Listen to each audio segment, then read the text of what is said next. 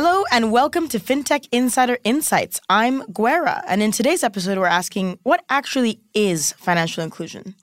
It's a term often used alongside underbanked and unbanked, which has become a catch-all for financial services looking to engage with communities and markets which have not been traditionally connected to the financial grid.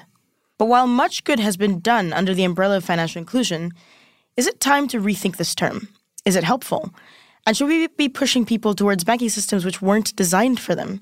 We'll discuss this and more in today's show, but first, a brief word from our sponsors. Full Circle is the customer lifecycle intelligence platform that's helping companies in financially regulated industries do better business faster. Financial institutions are under pressure on multiple fronts. Customers are demanding better experiences, competitors are making a grab for market share, regulatory scrutiny is fiercer than ever, and the cost to acquire and serve is high. Full Circle's new white paper explores how customer lifecycle intelligence can help companies find the right customers, accelerate onboarding, and keep them for life. Download it from the link in the podcast description.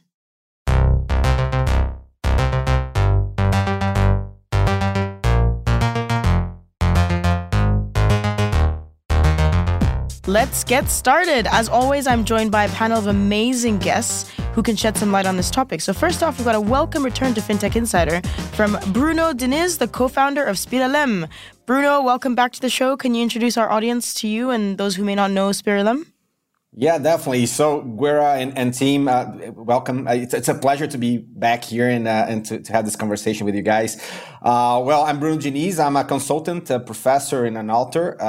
Basically, I have a company called Spiralem, and we are a consultancy firm focused on innovation for corporates and also for governmental bodies like from various countries. So basically, that's what I do, and we're trying to foster innovation in the region and not only Latin America, but beyond. That's awesome. And we've also got a welcome return from Diana Yermolaeva, the CEO and co-founder of GPay. Welcome back, Diana. What should our audience know about you and GPay? Hi, thanks for having me again. Yeah, so GPay is my company, and we're an app providing financial services to migrant domestic helpers in Singapore and soon beyond. So I've been on the podcast before, but I guess since I've been away, we launched a whole new feature for domestic workers, including remittances and a savings product. So I guess those are the updates. That's awesome. We've got a FinTech Insider debut from Sunaina Kumar, Senior Fellow at an Observer Research Foundation. Thanks for joining us. What can you tell us about yourself and the Observer Research Foundation? Hi, Guerra, and I'm thrilled to make my debut in FinTech Insider. A bit about myself. My name is Sunaina, and I'm joining from Delhi, and I work as a senior fellow with the Observer Research Foundation. I'm a journalist, and I have reported on development, on gender, and on social issues. And the Observer Research Foundation is the largest think tank in India. And the work that I do is based out of the Center for New Economic Diplomacy, where we look at topics of development like health and gender and climate. And we look at how India can work with other developing countries in Asia and Africa and how we can learn from each other. And my work is primarily on gender and now quite focused on financial and digital inclusion of women. That's awesome. All right, we've got such a phenomenal panel in front of us. So let's dive right in. So let's start by kind of looking at defining the term and what financial inclusion means today. So as a quick fire start, can each of you give me your best one-sentence definition of financial inclusion? We'll start with Sunaina. So in a single sentence, I'll try. It is the bedrock for inclusive development. It ensures access to financial services for the underprivileged and for the vulnerable population. In India, those could be people who are living under the poverty line, or they could be people living in villages far removed from a bank branch. Brilliant. Diana? I guess financial inclusion is pretty much what are the financial services available to you? Do they fulfill your needs, and at what price? Brilliant. Bruno? Yeah. In my first book, I wrote about this a little bit, and I think that could be a very good topic to explore here. But I would say in my book, I told that inclusion happens when someone can access a range of financial products or services in a affordable and frictionless way, clearly understanding its aspects and impacts, using it as a mean to improve their quality of life. So that would be like a long sentence, but but the one I think it would be the best one for myself. That's great. Let's keep with you here, Bruno, because you're in Latin America. You're dialing in from Brazil. Brazil, one of the largest, most populous countries on the planet. Brazil has basically been the blueprint for what successful financial inclusion looks like. Nubank, has nearly 54 million customers across LATAM. They are a fintech darling. According to Nubank, 20% of their customers had never had a credit card or a bank account before they were completely excluded from the system. Can you tell us a little bit more about what's the difference? What's the push been like in the last 15, 20 years in Brazil and LATAM in general with regards to financial inclusion? Definitely, yeah. I would say that here in Brazil, there was some types of initiatives here. One was made in 2008 by the central bank, which created a law to obligate the banks to create like a minimum service account. This minimum service account would be, the citizens would have access to a debit card, the right to have like 2 bank statements per month. 10 sheets of paper check and things like that. So it was like an effort by the central bank to try to get the traditional banks, because back then in 2008 we didn't have that much fintech activity in the country. But the fintech journey here, I think that received a very big push in 2013. Where the central bank created some specific laws trying to foster fintechs here. But I would say that one of the last pieces that was like very important for this journey was Pix and our instant payment system in Brazil. So the big thing here is about interoperability, because back in the days, like prior to 2020, when it was established, banks would charge something around $3 for someone to send money to another person. So that's, in a country like Brazil, it's a high cost. And with Pix, we have interoperability. So we have a case which we have P2P payments. People are not charged for P2P payments. And you can send money from a fintech to a bank, from a bank to another bank, from a bank back to a fintech. It works like different ways. So that was a very important component. Not only the fintech revolution, also the embedded finance movement, but also infrastructural change in the country that helped in the whole process. That's great. I mean, you've touched on regulation being a major driver in Brazil with Pix, and we understand Pix. More than half of Brazil's population uses it. That just goes to show how quickly adoption can spread. Let's shift gears a little bit and come to Sunaina. You've looked at financial access for women in India in recent articles you've written. What does financial inclusion mean in that context? So, but before we answer that, I want to just give a bit of some data. About 58% of female entrepreneurs in India who start businesses between the ages of 20 and 30 rely on self-financing, so largely savings, inherited assets, or physical property that can be mortgaged. That's clearly not super inclusive, right, when it comes to entrepreneurship. But can you give us a little bit of context about what financial inclusion looks like with the added intersectional lens of gender? Sure. And in fact, I would add another lens to it and also look at digital inclusion, because that also is an issue in India. So in the center where I work, we look at the gender gap in digital financial inclusion and how DFI can actually contribute to increasing women's presence in the workforce, which of course is a big issue in India considering the low rates of participation of women in work. So I'll break it up quickly and look at the gaps. The digital gap is actually quite surprising. We don't have it in China. We don't have it in Brazil. We have it in India. We have data that says that women are 15% less likely to own a mobile phone and 33% less likely to use mobile internet. And there are various reasons for this. It could be affordability. Of course, it is social norms where women are expected to give time to their families, or they don't have the freedom to use their devices or access internet. When we look at financial inclusion gaps, after China, India has the largest population of unbanked individuals. And this is data from 2017 by the World Bank. In the last 5 years since that data has been collected, there's actually been a lot of work that has happened in India on financial inclusion, driven primarily by government policy. So we have data from 2021 that shows about 80% of women have bank accounts in rural India, and the figure for men is about 88%. So there's a vast improvement, but there's still a long way to go.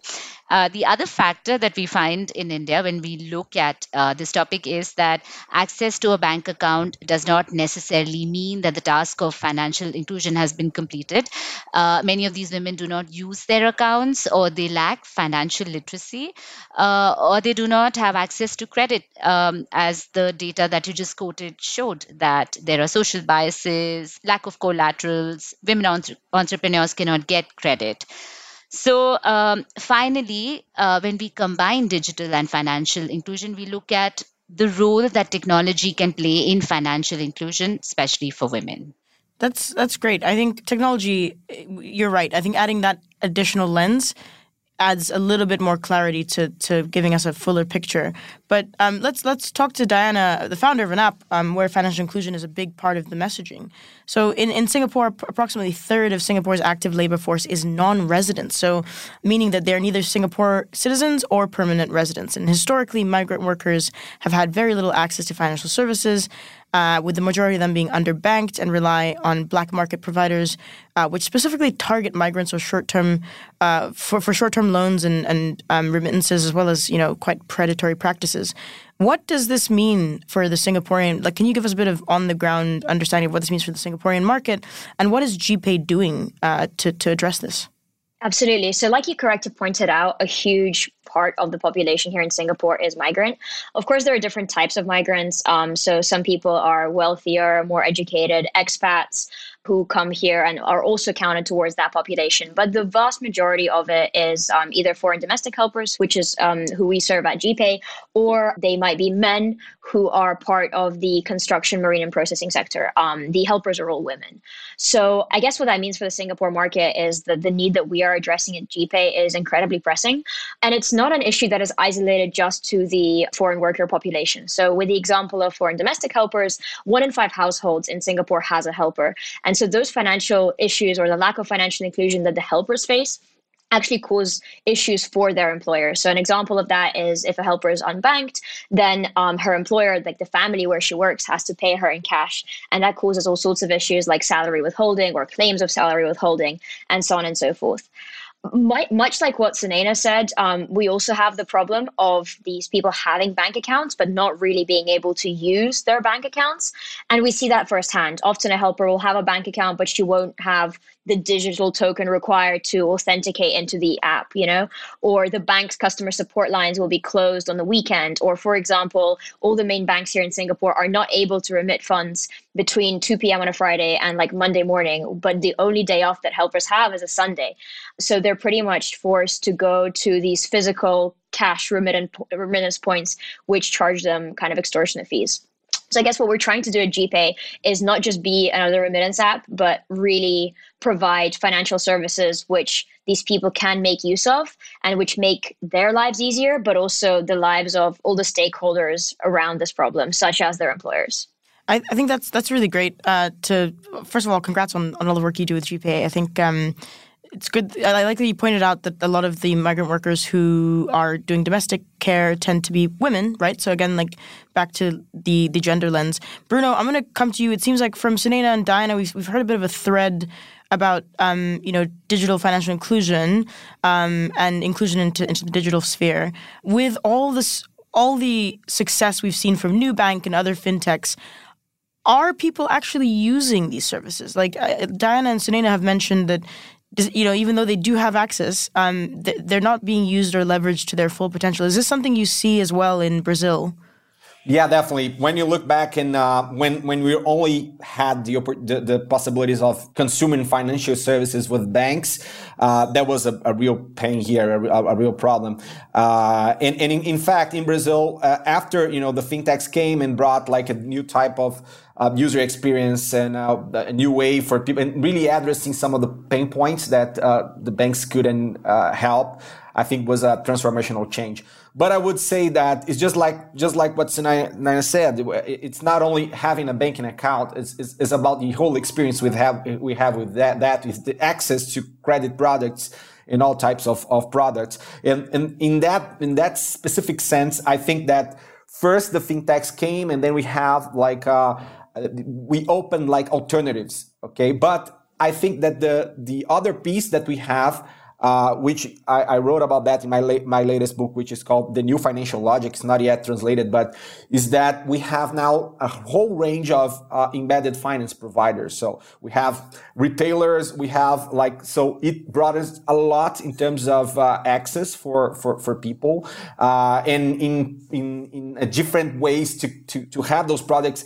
Also in an offline way, because some retailers, we have like cash in, cash out points, and we have things like that. And it's a very different environment compared to what we see in the banks, which tend to be very oppressive one. Here in Brazil, we have like the revolving doors with metal detectors on it, which is something that tends to push, people away from the traditional financial institutions. So I think that's the embedded finance component. So we're not talking about a fintech, neither a bank, but it's like a different, brand new providers in the space that are making a lot of difference in the country. That's great. I think I want to put a pin in that embedded finance piece, because I want to come to it toward the end when we look at the future, because I believe that, embedded finance, fintech that is being built by, service providers who understand their end user needs is really what's going to drive a lot of inclusion and I guess the future. So let's move on to the next segment. Really, just looking at, should we continue to use this term financial inclusion? Does it really make sense? Is there a case for scrapping the term entirely? So if we look back to an episode that we did, episode 610, we had M-Pesa's CEO Sitoyo Lopokoit on the show. He's based in Kenya, very famous, M-Pesa being, again, a poster child for financially inclusive fintech. So he described the product having shifted gears in the last, couple years, having been founded in 2007. It was initially designed to drive financial inclusion. So Kenya at that time was at 23% of the population was financially included. It is not. Kenya is currently now at an 87% mark of financial inclusion. So Sitoyo, the CEO, talked about how they went from their humble beginnings of driving financial inclusion, and they've now shifted to financial health. And what that looks like is the product itself went from being a send money proposition to a payments proposition. So now businesses using it, people using it to interact in commerce, and now they're shifting into a lifestyle proposition. So like financial health versus financial inclusion. Do we think that so with that in mind, and seeing one of the most famous stories of a financial inclusion fintech, do we think that financial inclusion as a term is too general, considering how many aspects it covers? Sunena, let's start with you.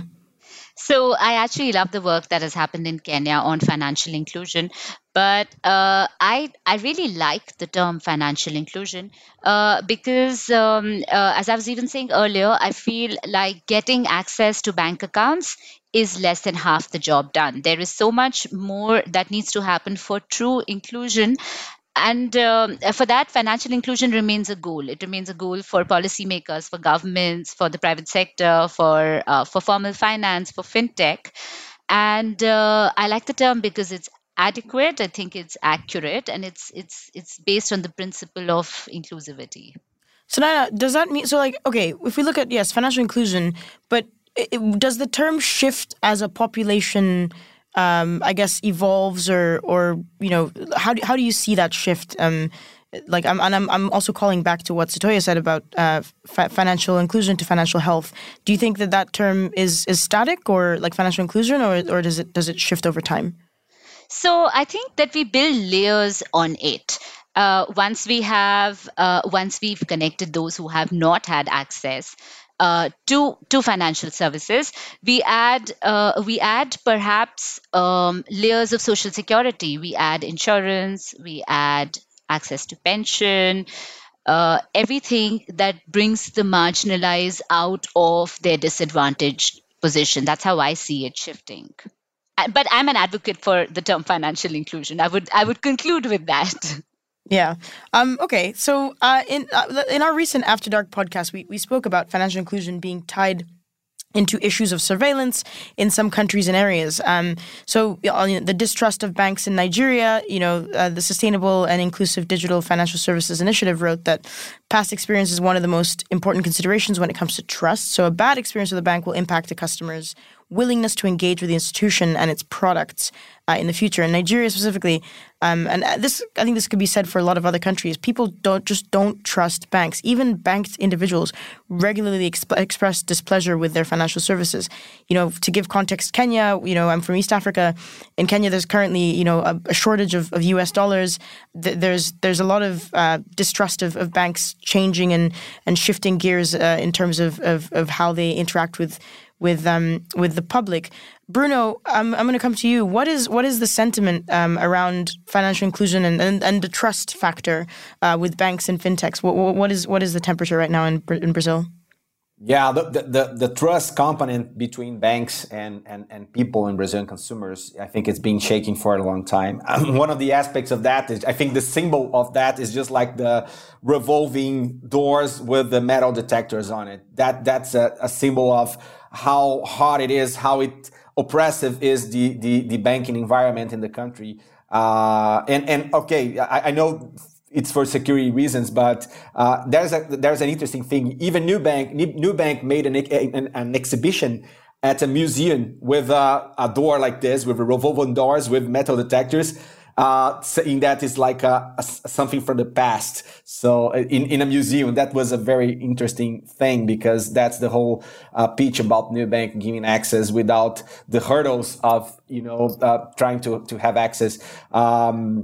And I still perceive that people, and when you go to the countryside in Brazil, we see a lot of people that are simple people that really hate and really are not comfortable in a banking environment. And that's one of the reasons I would say again that when you bring retailers, for example, and some of the retailers where people have lots of their day-to-day shops, and they started providing financial services and good financial services, I think that's a game changer, because in those places, in those different retail shops, they feel at home.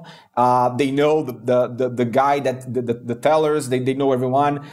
So that's really makes a lot of difference in terms of this component of trust, because they're consuming something, products and services, financial products and services from someone that they really know, and that from people that know themselves. So that changed the game for sure. Yeah, I think that definitely trust is such an intangible thing, and it's also so hard to do well and do right. Diana, with already vulnerable population of migrants in Singapore, I imagine that it's difficult for them to even just be included or to engage in the financial system. So how do you guys at GPay approach the concept of trust? And what has shaken that trust in the past or locked migrant workers out of engaging with the financial system previously? Absolutely. I think what you said about Nigeria, where people kind of don't trust banks, that very much is the case for the domestic worker population in Southeast Asia.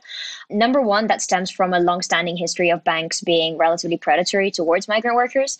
So to this day, even the big sort of normal Singaporean banks have minimum deposit requirements, and they'll charge minimum fees if your deposit isn't above sort of X, which is relatively prohibitive towards these workers. But they don't not trust banks. They just don't trust that the banks will be transparent about their policies, which is the bigger problem.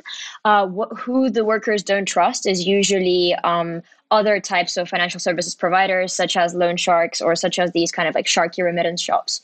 So in Singapore, it's not actually permitted to lend more than 500 SGD unsecured to a migrant worker. But a lot of these remittance shops will lend them loan sharks will lend them far more money and sort of get these helpers to sort of lend money to each other to fake guarantee each other's loans, and then they all end up in debt. So I think that tends to be the bigger issue. And what we try to do is we try to show the workers that we have actually built this product for them. So it's not like they are these outsiders trying to latch on and use this ecosystem, which was built for somebody else, but actually this is exactly for them. So some examples of that from our actual product is we do customer support on WhatsApp.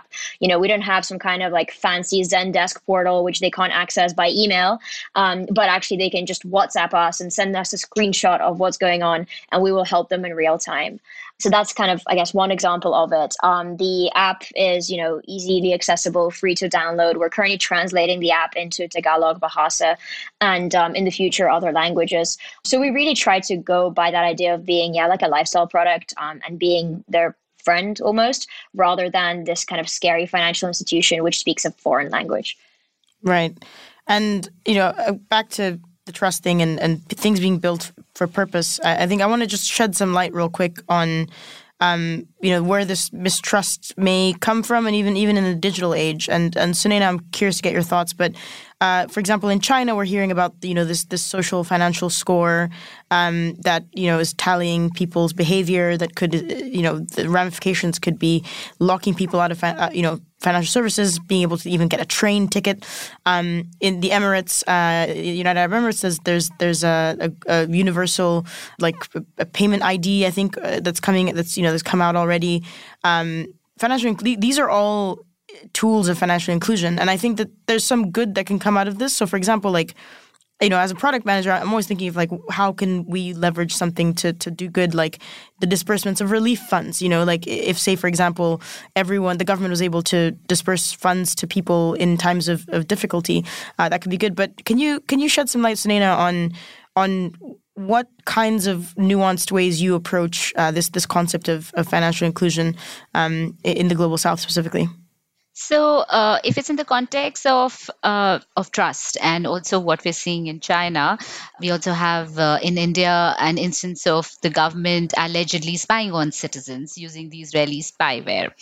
And the threat of surveillance in the name of modern governance is very legitimate and very real. And every government needs to collect information on citizens. A government that is building digital stacks, as we are in India, to effectively also target policies, whether that's welfare, as you said, infrastructure, healthcare. So there is no doubt that we need technology for efficiency. The conversation that we're having in India right now is also how we need checks and balances, and we need audits of the system so that it is not misused. In the last month, for that matter, there's been a big debate on how there have been data breaches involved, because around Aadhaar, which is the digital identity system that we have in India, which is a unique digital identity, which is used to disperse all welfare schemes, which is also used, which is connected to mobile phones and bank accounts, which we use for payment systems. Basically, the entire digital public goods are built on Aadhaar. And the government itself issued an advisory a few weeks ago saying that citizens should be careful about sharing photocopies of their Aadhaar identities, their numbers, because there could be security breaches, which they finally withdrew. And what that left us with is this uncomfortable space where, where we're having these conversations. We're also looking at how legislation on privacy and security can keep pace as digital technology is taking over our lives. And I don't know what the answer to that is, but those are the questions. I think, I was going to do a quick voting on whether we keep or scrap the term financial inclusion, but it seems there's just so much nuance. And I really like, Sunaina, what you've said about this concept of introducing checks and balances and having the public be, hold their governing bodies accountable, especially when it comes to not only privacy, but also security, right? From all these breaches. All right, so we're going to take a quick pause. We could talk about this for so long, but we'll be back very shortly. Here at 11FS, we're still working hard to build the next generation of financial services, and our team is growing quickly. So we're looking for a bunch of new 11s to join us. If you, or somebody you know, are up for a challenge and fancy working for one of Flex's most flexible companies, come check out our open roles. We have roles in growth, product, sales, talent, and more. You'll find all the details at 11fs.com/careers. That's 11fs.com/careers. And we're back. Okay, let's look at what the future might hold when it comes to financial inclusion and what we hope the future could be. So, as a definitely a crypto nerd and crypto bit of a degen myself, is there a case for DeFi inclusion instead of financial inclusion? So incumbent banks historically have excluded individuals who are credit invisible or lack collateral of their own. This is where me and my degen self, crypto nerd self, I see a lot of hope. So DeFi liquidity protocols use crypto as collateral to provide credit to consumers, and in turn they cut out the traditional banking middlemen. So Bruno, could DeFi eventually offer financial services without the baggage? Are we seeing this start to happen in Brazil or around the world? What are you seeing in your work? Nice. Not. I think in Brazil, not that much, but when you see other countries out of necessity, we have cases like this, like Argentina. We have a 50% inflation process going on there. So in this sense, I believe that many of the DeFi protocols are getting traction. But I pretty much believe that when you look at DeFi, there's a lot of work to be done in terms of improving user experience and things like that. What I see also are companies that got decentralized finance in their back. In their front, they are they try to appear like traditional, alternatives, easy to access alternatives. I think we came a long way in terms of offering, products and services in a very good way. And I think fintechs got a playbook on that. But I think there's a lot to be done in terms of experience. But definitely. But I think that's a really interesting possibility for people to access different liquidity pools from around the world that could solve lots of problems when you look at the pricing component and the ease of access and things like that. But there are some steps to take. I 100% agree. You've touched upon something that we talk about a lot at 11FS. And if anyone is interested in learning more about blockchain, check out the Blockchain Insider podcast. But we talk a lot about this concept of the DeFi mullet, which is, after the haircut, which, the haircut is business in the front, party in the back. Whereas the DeFi mullet is fintech in the front, but DeFi powering the back. So, these complicated concepts of liquidity pools and staking and all the stuff that goes on in the degen Discord channels is abstracted to be powered by a front end that is understandable. So using fintech, and we've seen businesses in a Nigerian fintech that's actually using DeFi protocols to generate yield for their customers, but on the front end of it, their customers are just seeing a savings account, and I think that's really where the future of I guess crypto-led financial inclusion will come from. So I'm gonna let's yep.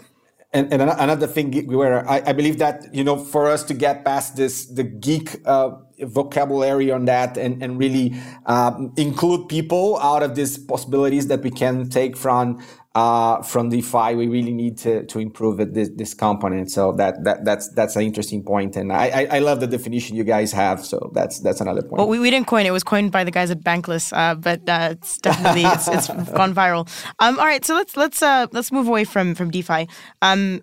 How far do you think we are on the journey to full financial inclusion, Diana? Do you feel like this is possible? What remains the biggest pain point for people getting connected, and what future do you see, Diana? I think we will always be on a journey to financial inclusion, because once you include a certain demographic, like in my case, foreign domestic workers, there will always emerge another demographic that's, a certain segment of the workforce that didn't previously exist because a new industry has been created, or so on and so forth. So I feel like we'll never 100% get there. But I think one of the biggest pain points, at least again in my industry, for the people who are connected, is kind of spreading that connectedness to, let's say, their dependents who are still overseas. So, for example, with the domestic workers, a lot of them do have bank accounts. A lot of them are starting to use more affordable remittance services or save money or borrow, from better lenders. But the people who are not benefiting from those services are potentially their families back home, their parents or their children. And that remains a big strain on these workers because they're providing funds for 4 to 5 dependents back home. These people keep asking them for money because they don't necessarily know how to budget effectively, and they don't necessarily understand how to spend money in the most sort of efficient ways possible. And I think very soon the conversation is going to shift to, how can these breadwinners who have recently been included in the financial system now spread that across to whoever it is, the older generation or, the most importantly, the younger generation where they come from. Let's turn on the intersectional lens again, and look at the fact that, it's not all, like in financial inclusion, and the past, present, and future of it is not really going to be quite equal. So the Bank of International Settlements found that while 29% of men use fintech products and services, only 21% of women do. So, which even, I reckon, with more research, I would say that number might be lower. Sunaina, which groups and communities or regions would benefit most for more catered for financial services? Like what do you see as the future of where the most impact could be done? So since my focus is pretty much on women, I would look at that, and I would look at how and again I would pick on India because that's what I know. But when we look at financial inclusion, we've had, though we've made great strides, I think what's happened is that there's been a blanket approach. And the same lens can be applied to other sort of communities that are excluded, right? So what we know is what we need is policy making, which at least for women needs to be gender sensitive in its design. So I can give an example for that. So one of the priorities for financial inclusion has been to build a strong network of banking correspondents in rural India. And those are people who are employed for last mile delivery in remote villages where there are no physical banks. And while there is a huge network of banking correspondents in India, there just aren't enough women. And there is a lot of research, a lot of evidence from the ground that shows that women respond much better and engage with financial services when they are trained or interacting with women banking correspondents. And yet, India has not been able to build a strong network of banking correspondents, of women, that is, because it's not been able to recruit and train enough of them and keep them in the workforce because the policy to recruit them has not been gender sensitive. It does not address the barriers that these women face when they work in villages as banking correspondents for inclusion, which could be anything. It could be mobility, where they cannot really move between villages. It could also be low levels of digital and financial literacy because women are anyway deprived of it. It could also be lack of family support. So the point that I'm trying to make with this is that when we think about it, we have to begin by thinking of the barriers that exist and then address the policy making to it. Yeah, I think policy making is really, regulation is what is going to drive a lot of change, I hope. And Bruno, in the work that you do with incumbents and corporates who are building financial services, I think we're looking to them to do a lot of this heavy lifting in financial inclusion. I think, Sunaina, you've mentioned these correspondents in Africa. They're referred to as agents in an agency banking model.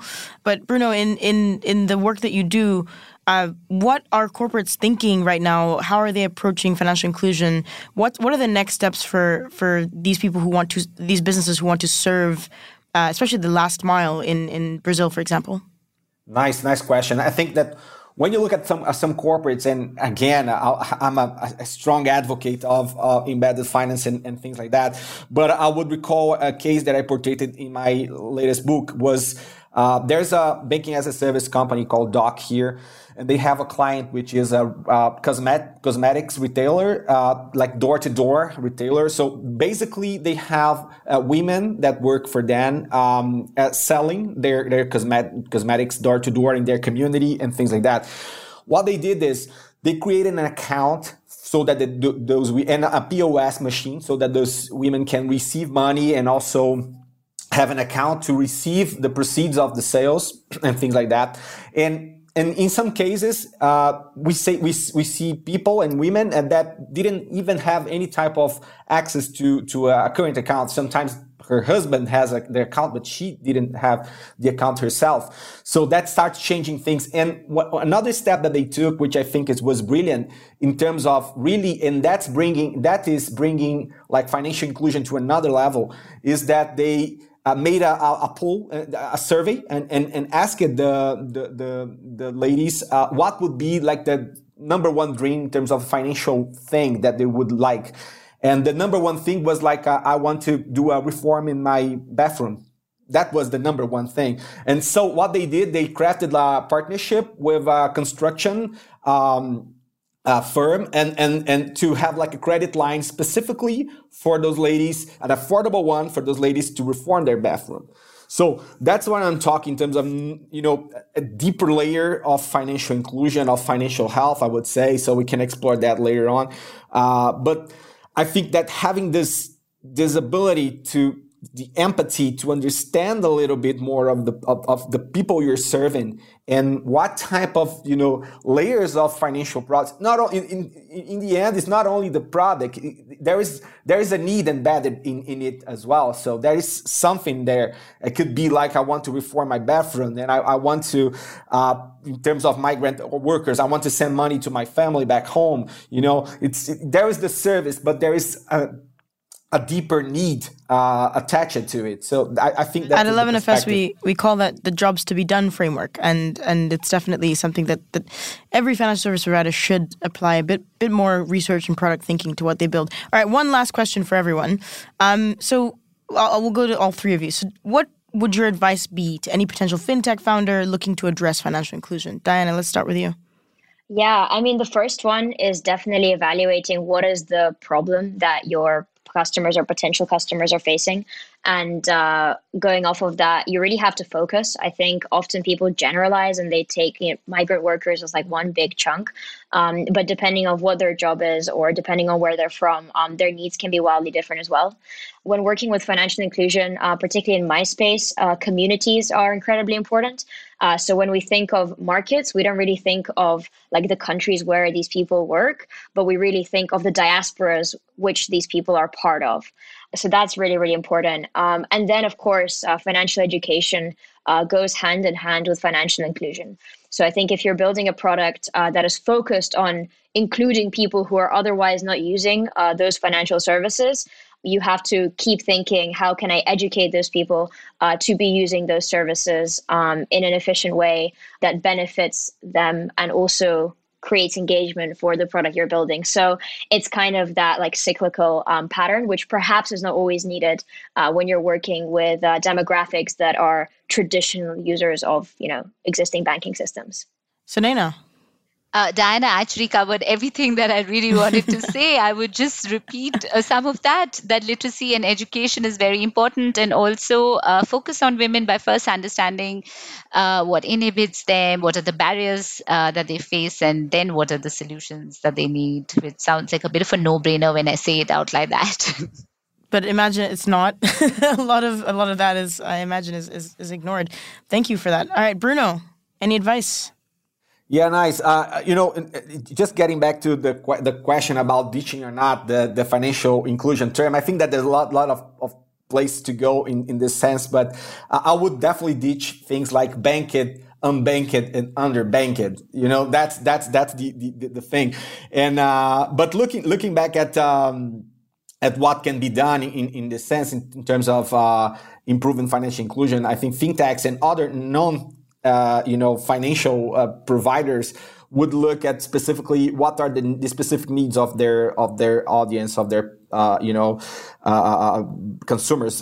Specifically, when you look at, for example, having just a a current account, a checking account is not enough for someone that their deep need is to send money abroad, like in the case of Diana, I think. So trying to make this thing easier. So really understanding the needs of your audience it's important thing, and provide enough financial education so that they can do that in a conscious way and understanding what they're doing in an affordable way and in a seamless way. So that would be the point here. Awesome. Thank you. Yes, Sunaina. Oh, I just wanted to jump in and say that about what you said, that it should be a no-brainer, but it isn't. I just remember that I was in a conference 2 days ago, and there were at least 10 fintech founders and really amazing people doing lots of great work. But the only people who were thinking about women were 2 women whose work was focused on including women. What I'm trying to say is that I think that everybody who's working on this should be thinking about it. It should be a cross-cutting theme that is just a part of everyone's work in this sector. I think it echoes. I think I heard a really great quote once. I think it was from Emma Watson, I think, who played Hermione Granger. I think that's the one. I think that's her name. But she said, let's get rid of the word feminist and instead call people who are not feminists douchebags. Because like feminism should, like, considering, women and people who are marginalized should be the default. But I love that. All right. Thank you so much. So that wraps today's discussion. Thank you so much to all 3 of you for joining me. Where can we find out more about you and what you're working on? Bruno? Yeah. So you can find me at LinkedIn. I post a lot of things there, Twitter as well, and Instagram. So Bruno E.V. Diniz with a Z in the end. And if you type in LinkedIn Bruno Diniz and FinTech, I think that will be the only one that was going to pop up. Brilliant. Diana? So for myself, also my LinkedIn, and to learn anything about GPay, our new website goes live tomorrow, so do check that out. And the app is on App Store and Play Store, available worldwide, although at the moment we do only serve Singaporean customers. Sunaina? For myself, on Twitter, Sunaina_Kumar. And for the work that we are doing at the Observer Research Foundation, we have a website called orfonline.org. Brilliant. And as for me, you can find me at 11fs.com. I'm kind of afraid of LinkedIn, so I'm on Twitter mostly at NotGuerra. Thanks for listening. And if you like what you've heard, please subscribe to our podcast and don't forget to leave us a review. It really helps us make the show better and helps other people find it as well. As always, you can join in the conversation. You can find us on social media. Just search for 11FS or FinTech Insider or email podcast@11fs.com. Thanks you so much and goodbye.